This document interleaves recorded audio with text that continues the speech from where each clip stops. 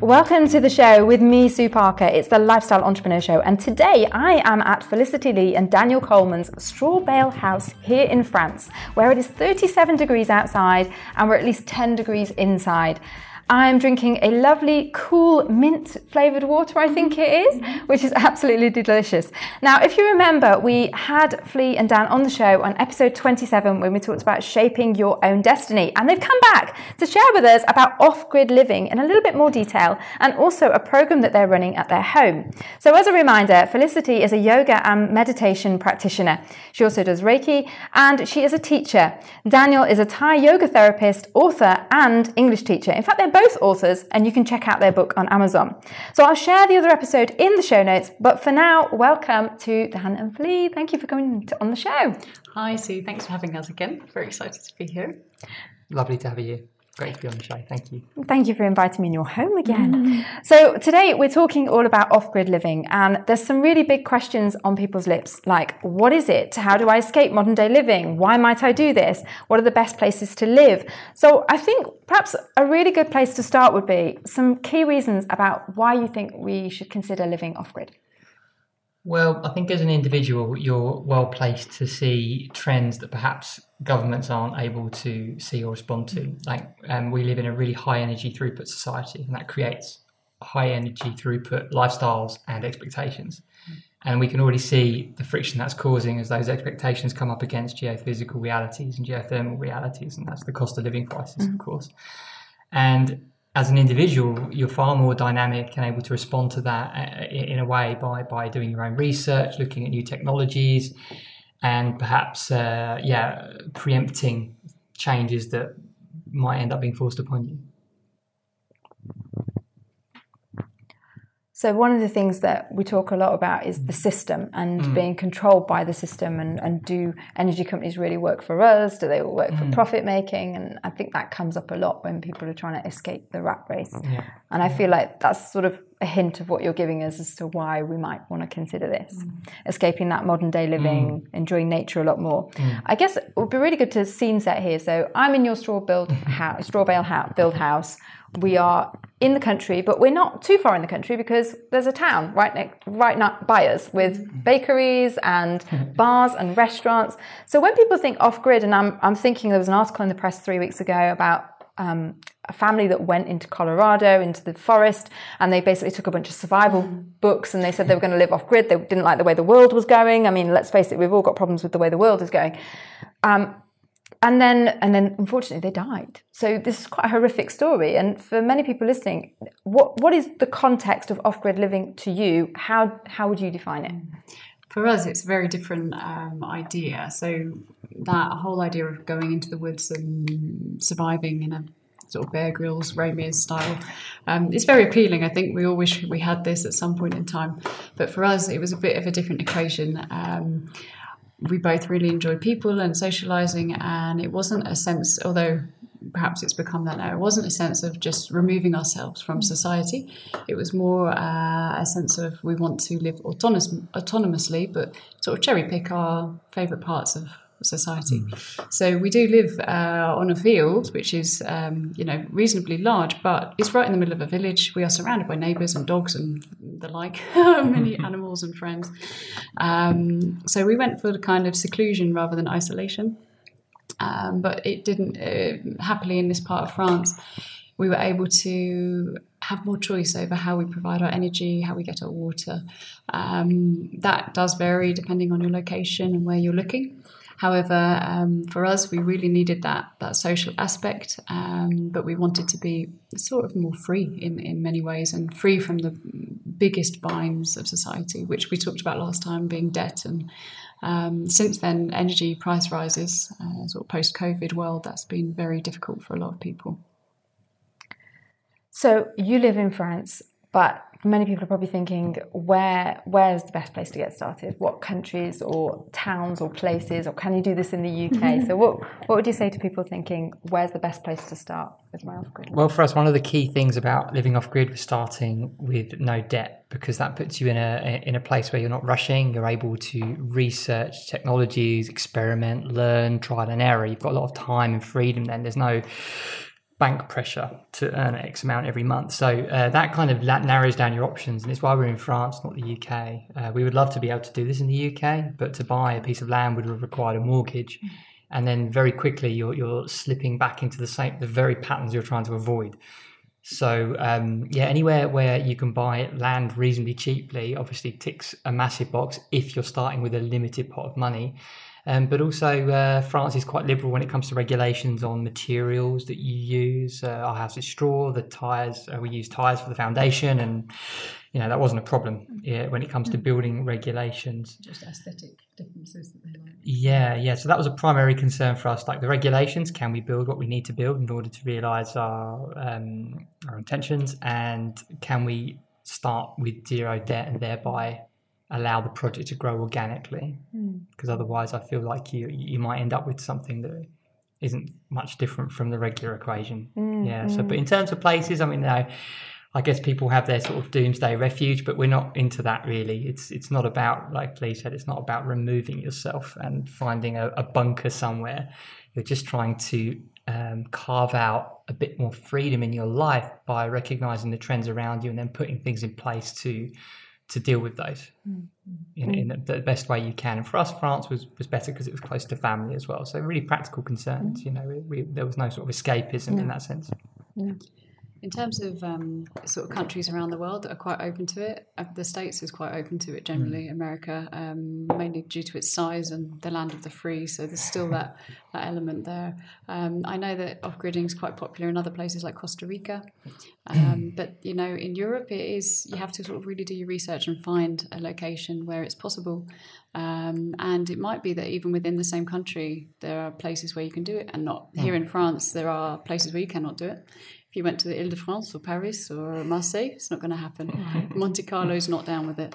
But the centre of France is very open to it, and you find a lot of people gravitate towards this area. The Cruz in particular has a lot of people who are sort of searching for that difference in their life or trying to carve out that element of freedom. So there are locations, but you do have to search for it. I can imagine. So what would you say is the biggest misconception that people have about off-grid living? A few. When we tell people we're off-grid, or to be honest, when they now ask, we can sort of see in their eyes this idea this visual idea that's building, and it normally involves mud, one room, nothing, very sparse, austerity, that sort of thing. And so when people I say, do you want to see a picture? And they're like, oh, it doesn't look anything like I imagined, the house. And also I think people imagine that they won't be able to do anything. Like they won't be able to have a sink or use their computer, tech things. But it's not the case. For us, we prioritised what we need or want in our life. That was a laptop, a kitchen sink, things like that. But then over time with our electricity system, for example, we've managed to build on top of that. So we have some little luxuries like a projector. That's very bougie. And a little rice cooker and things like that. But we did start with a complete reduction to almost nothing, and then built a little bit within the confines of our system. So that for me is a big misconception, is what it looks like in their minds, people's minds. Actually, I guess for me too. I remember years ago I saw a meme that said, I just want to live in a log cabin with Wi-Fi. I was like, yes, that's what I want. But it was harder. It was a meme because it was really hard to do, or perceived to be hard to do. But I think people think you will want for everything, but it's not the truth at all. That's for me. How about you? There's kind of a skewed balance sheet. There's people generally stuck up and make a long list of all the things they won't have, and they don't understand what they will have as a result of not having those things. And for us, for example, it means a very quiet house with things that don't beep, buzz and break and need replacing. It means no utility bills. It means a working week, which is, we wake up every day and work because we choose to, not because we have to. I've had the freedom to go abroad and study a new art, Thai massage, and that doesn't seem like it's linked to not having a dishwasher, but the cumulative impact of all of those little decisions, you've got to look at the other side of the balance sheet of what it gives you, and it's enormous. Maybe not immediately tangible, but there is a direct link. So I feel like we've hinted at what you've got. So we've said it's not a cave. That's the misconception, is that that's what it is. But we've hinted that you've got a sink. So you've got running water. You've got hot water as well. Yes, yeah, most of the year. It's based on solar. So. And you've got power because you've got laptops. Yeah. And you have the internet. You have Wi-Fi. Because we're online teachers. So I guess there's probably a lot of people thinking, how do you have these things? So give me a taster for, let's say, how do you have power? Okay. How do you do that off-grid? So in a nutshell, we have 5 100-watt solar panels, which, to give you context, is probably a tenth of what a big solar install would look like on somebody's roof. So very little, and they're 100 quid each. So you can already add up. It's not much. And 2 batteries, which we store energy with, one of which we use all year round, and the other of which is a backup for the winter and prolonged periods of darkness. And then the whole house is 12 volts. So if you're not electrically minded, it's basically like a giant camper van in terms of the electrics. Very, very simple. Designed by us so that we could then fix it, maintain it, etc., and add another element of simplicity. So the power, that's the power, just off-grid solar. And we've managed with that for 7 years, and we've never run out of power. So it works well. Okay. So I can imagine, so my listener, like me, might be now thinking, I know nothing about solar power. I don't know how to wire a battery. I'm feeling a little bit fearful. Yes. Where do you go to figure this stuff out? How did you figure it out? Is this something anyone can do? Or really, do you need to be quite technically minded? Do you need to be hands-on and good at construction and already know the basics of electrics? You definitely have to be keen to give things a go. But no, I studied politics, you studied marketing and European studies, so we are not from a technical background at all. We learnt this stuff through YouTube. We did our research. We took every precaution we could. We read lots and lots of blogs, because a lot of people do it. There is a huge knowledge base for people living off-grid in a mindful, not in the forest kind of way. And that's a fantastic resource, and it's one of the blessings of the internet. So, don't get me wrong, it was a learning curve, and over the time we've adapted, we've adjusted, and now we've got a system that's really refined and robust and works well. And it took some time to get there, but it's not, anyone that can read and has time and a bit of patience can achieve exactly the same thing. I find that the level that I needed for electrics was GCSE level physics. And all I really needed was that little triangle, volts, watts, amps. I think everyone remembers that. As long as you've got that little mathematical equation in your head, electricity is not as difficult. But what we did, which was invaluable, was we started in a caravan and we had a very tiny system. So having it on a very small scale, that if it melts a little bit doesn't matter. But and 12 volt is also much, much safer. But it was through learning on a very small scale, and then we upscaled that for the house. It's exactly the same system as we had in the caravan. But we live in the era of YouTube. It's a wonder. So there's a mine of information on there. Plus the permaculture community is also enormous, and there's a lot to be found there. That's really something. And also having a look at giving courses for this for other people. So if any of your listeners are interested, we are running a off-grid introduction 101 course, 3 different ones throughout the autumn.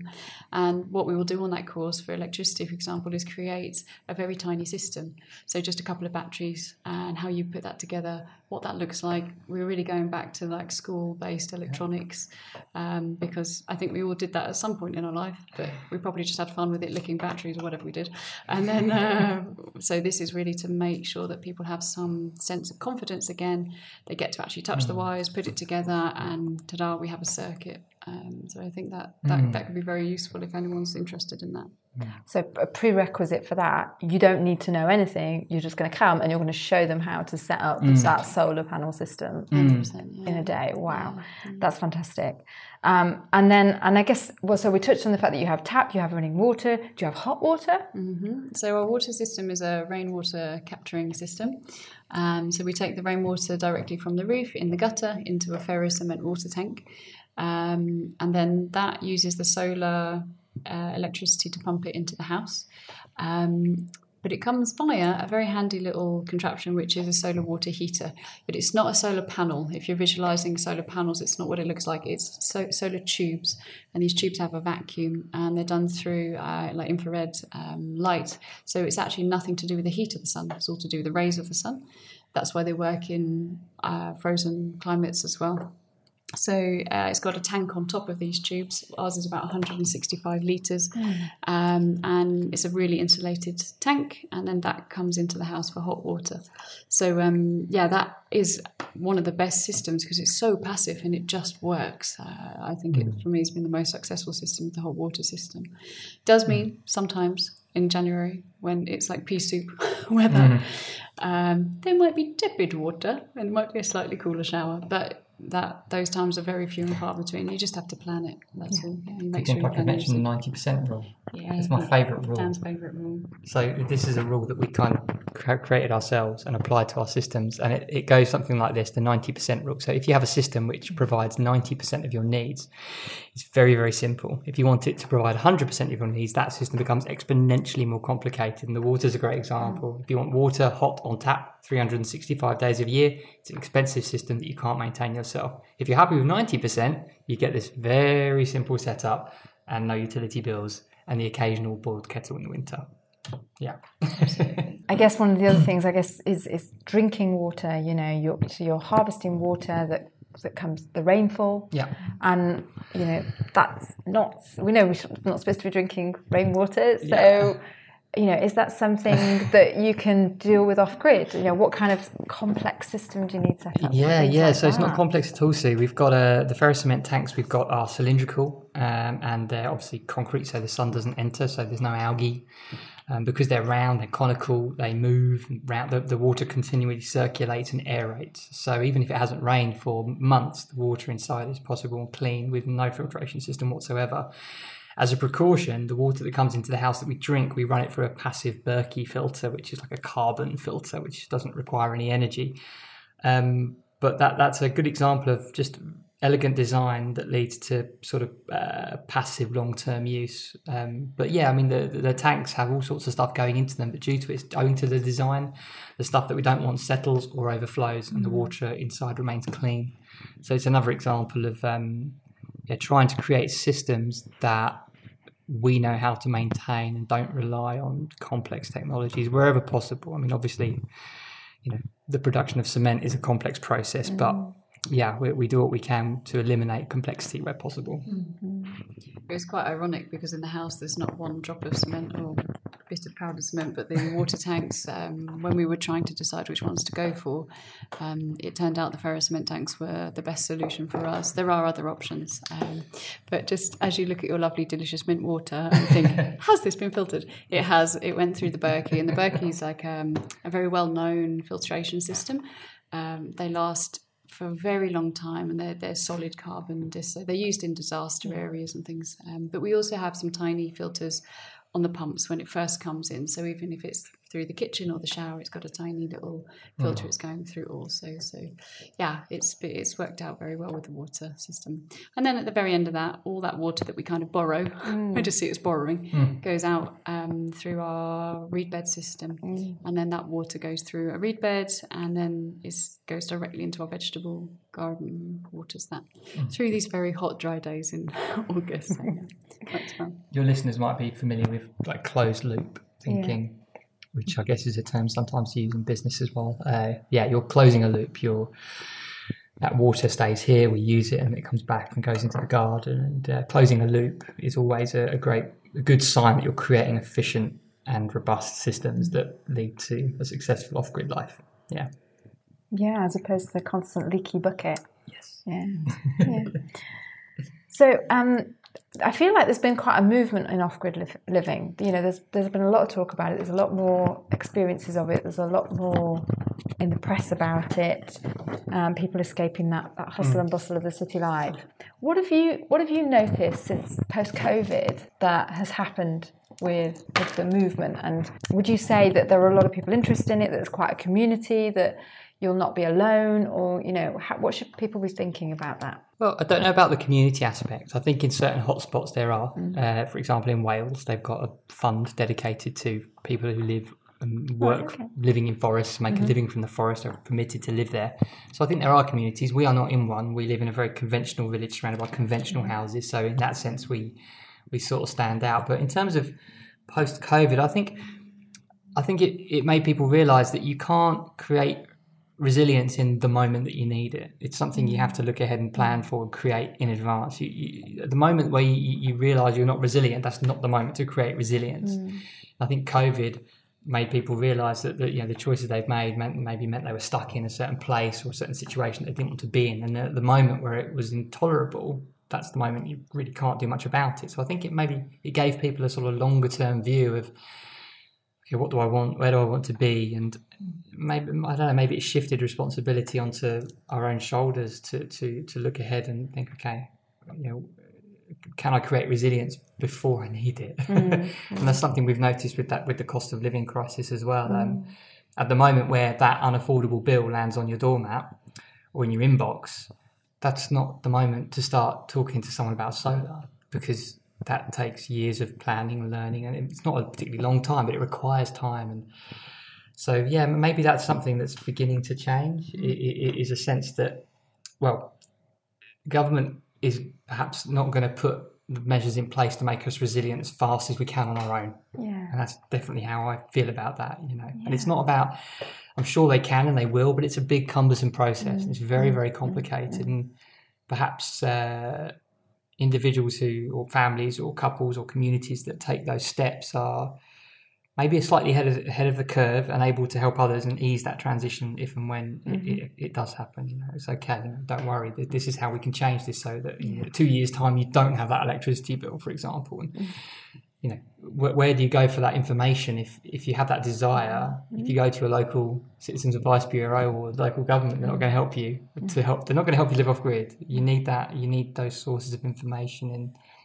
online blogs, communities, as you say. Yeah, and your course will help with a lot of the basics on that. And further to that, it is information, but it's also a sense of confidence, I think. That sense of empowerment that you can do this, and we are very capable of learning. Everybody is capable of learning and capable of therefore putting together a life that they can survive within, and not just survive but also thrive and very much enjoy. But I think that is a small stumbling block for a lot of people, is their own sort of mental restrictions about that. And it's not actually really them, is it? It's a society, it's a conditioning that we've all been brought up in. So I think that's a very good point. But yeah, I fully agree with everything you just said, Dan. Yeah, it's interesting. So as part of the preparation for this interview, I did some research about, is there grants available? What sort of things can you get as an individual wanting to implement a lot of these things? And it seems like there is pots of money that the EU are putting to one side, and the UK government as well. But it's going to big organisations. It's going to sort of give them the incentive to do more green energy, whatever that means. But ultimately, one of the articles I was reading was saying, well, the point of those companies is to sell you more energy. They don't want to sell you less. They don't want you using less. Even though we know, as a world, we need to consume less. We need to have less emissions. It's bad for the planet. It's bad for our health. And there's all sorts of other pollution issues in more localised areas. We know this. But we're almost leaning on big governments and big companies, I feel, often to do that for us. Almost like, I've got no personal responsibility in it. I do my recycling, but I let the governments sort the rest of it out. But what the governments are doing, and what we need to acknowledge, is they're going to give that money to the big companies who still want to sell you electricity, no matter how they generate it, and they want you to use more of it, not less of it, because that's how we make profits and help shareholders. So I believe there does need to be almost a bit of a wake up here that Dan and Flea have done themselves and are, offering us, that says you don't have to live dependent on these, and you don't have to lean on them to solve the problem. You can find it, and there might not be subsidies for you. But what you've proven here and what you prove in your course is how simple it can be if you take it down to the bare bones to create a simplistic life off-grid, and then build on that. You can still have lots of, I'm seeing lots of luxuries. I'm sat here and, I can see laptops. I can see a keyboard. I can see, we've had coffee here. There's not really much to say, what am I missing? What do I feel like I'm lacking when I'm here? I don't feel like I'm lacking when I'm here. Often it creates space to realise what you're lacking elsewhere. Peace and time and quiet, right? But you're spot on, Sue. So, for the energy companies, the sun is the nightmare competitor. It shines endlessly, produces abundant energy that anyone can harvest with technology that they can easily buy online. So, okay, in that case, let's make sure people do consume so much that any system they have will be too complex for them to manage, and we'll flog them a very expensive system that takes 20 years to pay off. And then we'll charge them for the privilege of buying that energy back because we won't give them the ability to store it. It's kind of scandalous, but it's inevitable in the business model, right? I mean, it's sort of baked in, so we can't blame anybody for that. It's just the way they operate.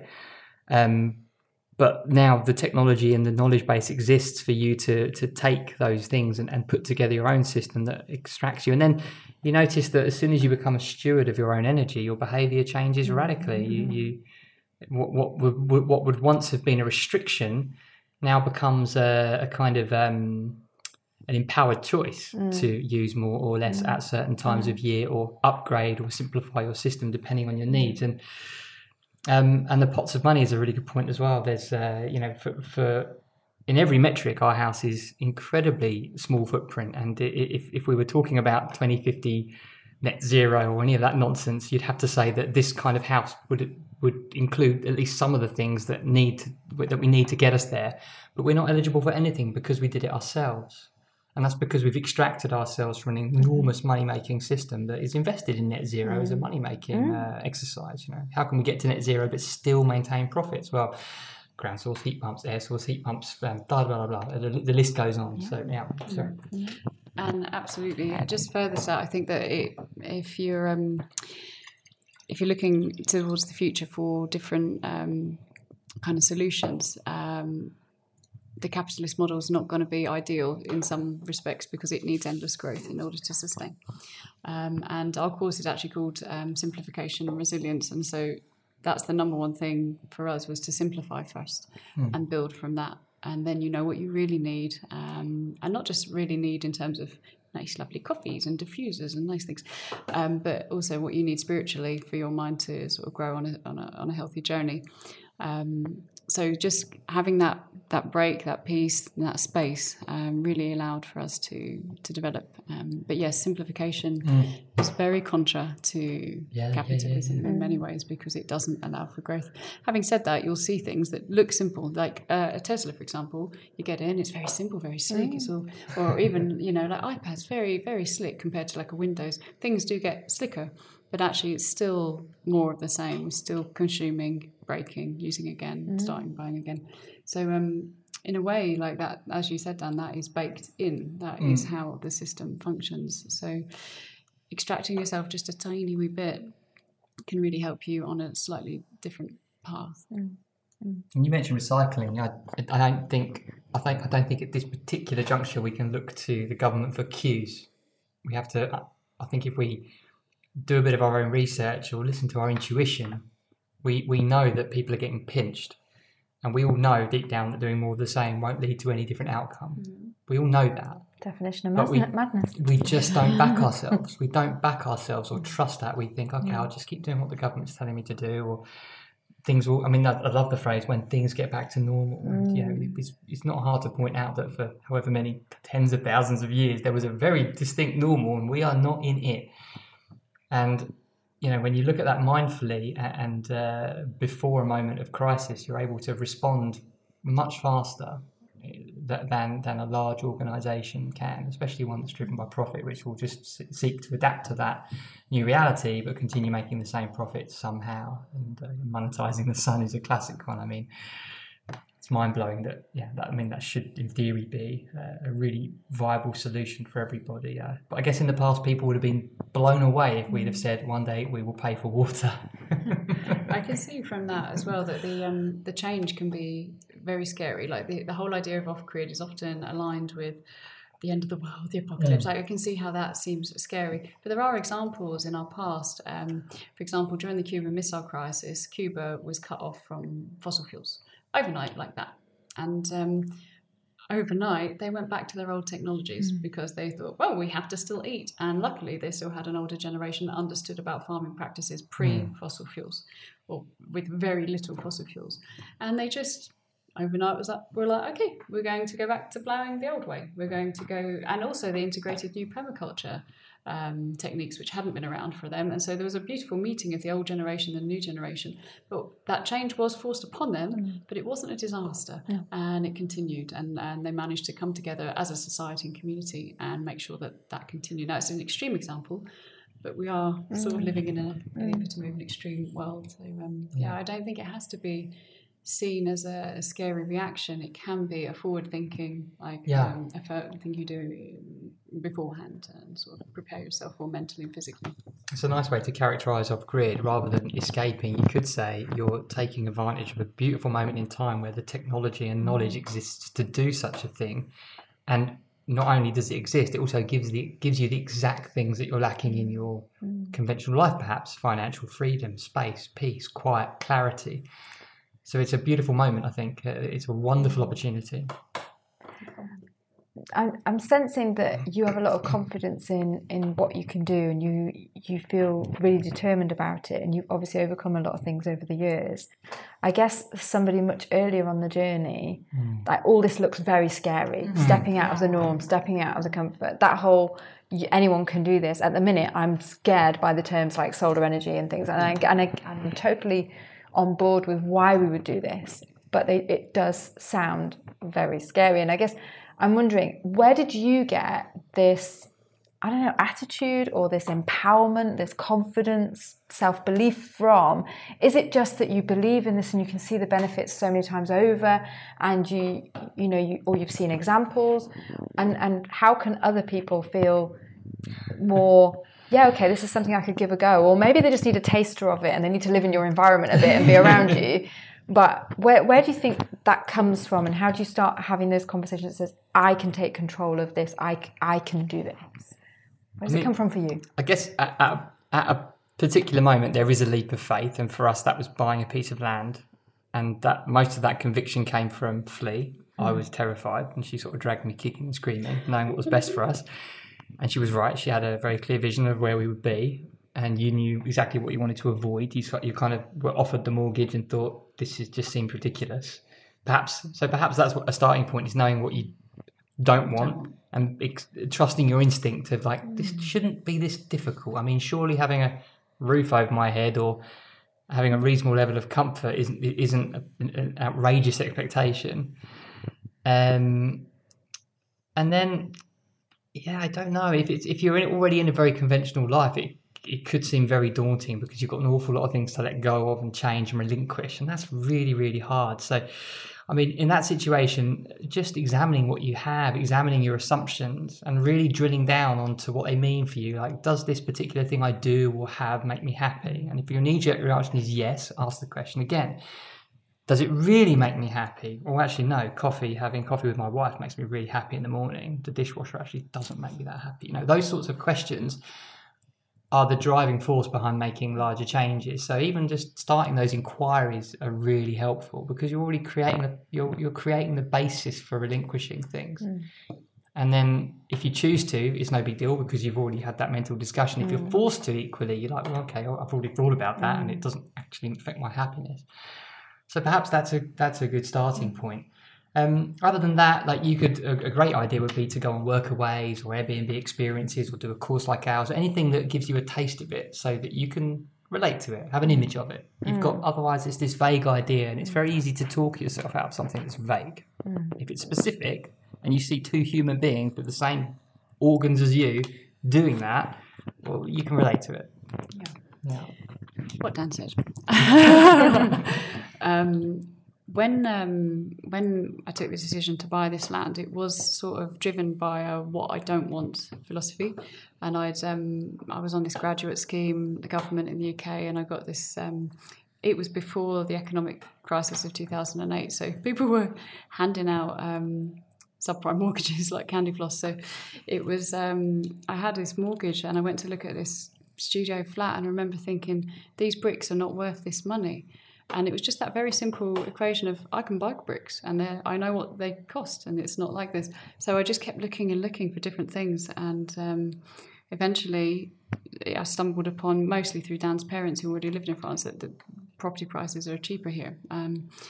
So that was, it was more driven by that. But also I just knew that most humans in human history have built their own shelter. So we can do that. Like, it's not a stretch too far to think that that's possible. And they've all used natural materials to do so. But just further to what Dan said about relinquishing seeming scary, it is, but it's also very liberating. When when you go through, this might seem like a strange example, but when you go through your wardrobe and you just kick out stuff, God, it feels good, doesn't it? You're like, I'm so much lighter. Because I think we're kind of like snails inside. We carry our home on our backs. And we would have done that for years as nomads. We would have carried it and like, I can carry something lighter. It just feels great. And that's how I love this process, because it is liberating and you feel so good letting go. And I think you feel like that whether it's you let go of this cardigan that was beloved and I loved it and it sparked joy, or whether it's like a mental blockage or an energy blockage and you let it go finally, you feel amazing. And it's work, like it's inner work, whether it's the cardigan or whether it's a chakra that's blocked, you let it go and you feel good as a result. So it's like a self-fulfilling upward spiral. You end up going up and up and up with it rather than coming down. And I think that sense can become very... I don't want to use the word addictive, but a more positive word, but it can be very liberating. I think you said liberating. I feel like that's the word you. Earlier on we talked about what was the biggest misconception about off-grid, and yeah, definitely the cave. But I think the biggest misconception that we don't see is that what you've just said. We feel like we're losing all this stuff, so actually I'm missing out. I'm going down the spiral. I'm actually going to live worse off than I've ever lived. Financial freedom and off-grid means I'm doing without all these things all these material things, or I don't know, just energy usage things, whatever, like you said. But you said no. It's liberating. You go up. You're more spiritual. You're more connected. You have more space, more time, more financial freedom, and time freedom, which is really critical. Okay. I want to talk about your course. So I want to just run through your course. When are you running it? How does it work? What are you going to cover in it? And then how can people find out more? We're running it in September, in October and November, so 3 times. It's a 2-day course, and we're framing it as an introduction to off-grid living. So we're going to introduce participants to all of the systems that allow us to have basically no utility bill. We're also going to introduce them to the natural materials that allow us to have a very well-insulated, self-built house that gives you the ability to get your hands dirty. So we're going to introduce people to straw bale building on a micro scale with a small sort of demo section of a wall. And then we'll have practical and theoretical workshops on all of the systems. Electricity, we've already mentioned, water harvesting, hot water, composting, really critical element, sanitation, and I think that's it. That's all of the systems. Explain what composting. Oh yeah, composting. It's not composting of your... No. This is a composting, like a dry toilet, which we've used for 7 years now, and it's wonderful. Another closed loop. You literally link yourself to the soil in your garden and then eat those things that you've fertilized. It's amazing. So yeah, we're going to try and just make it relatable. Like we said, we are not experts. We have no technical background in building or any of these systems whatsoever. Yet now people are coming to us for guidance on how to create these same systems. So we want to show that it's achievable, and we want to show that in many respects, if people are worried about losing or leaving their conventional life, there are elements of our life that are very conventional. We have money. We operate in the economy. But what we don't have is debt. And what we don't have are any utility bills. And this gives us enormous financial freedom to either work less or pursue other interests. And, you become very creative. So that's what we want to introduce, give people a taste of what that looks like. So they can go away with the words "I can" reverberating in their minds. And perhaps the idea is, obviously, you can't go away after 2 days and go and build your own off-grid house, but it stimulates curiosity, gives you the idea that you can, and will probably push them onto other courses, building with different materials or visiting communities, like you said. Yeah, I mean, it's that 5 or 10 year journey you've been on that we can just sort of absorb all that knowledge, like me and my family have done. And I guess the key thing is having you as a connection, but also feeling empowered that this is something you can take ownership of in your life. Yeah, exactly. You want to add anything about that? So you picked up on a really good thing there that, they will, obviously, anyone that comes on the course, or even if not, can always maintain connection with us for a consultation or information, because we when we were building, we were scared at times of, we've done things and the house is going to fall down. And we had a connection with our kind of straw bale building guru who was always available to just say, no, it's not going to fall down, and things like that. Oh, no, you're not going to burn it down with your electrics. We offer that space for people if they just need some reassurance or to sound off ideas. We're always available for that type of thing. Guys, thank you so much for joining me on the podcast and sharing about off-grid living. Folks, I'll put some links in the show notes and you'll see some things out on social, some little clips of how Felicity and Daniel live here in their straw bale home. And if you want to learn more about water collection, solar energy, toilets, heating, and just feel generally empowered that you can create a more off-grid life, then please check out their programme. Highly recommend it. Thank you very much, guys. Thank you so much. Congratulations for showing up and being one of the 8% that actually turn their dreams into reality. I appreciate you for listening, and I am committed to helping you improve the quality of your life. For more resources, make sure you check out the show notes underneath. Don't forget to hit subscribe and leave me a 5-star review. And remember, you are incredible. And if you dream it, you can achieve it.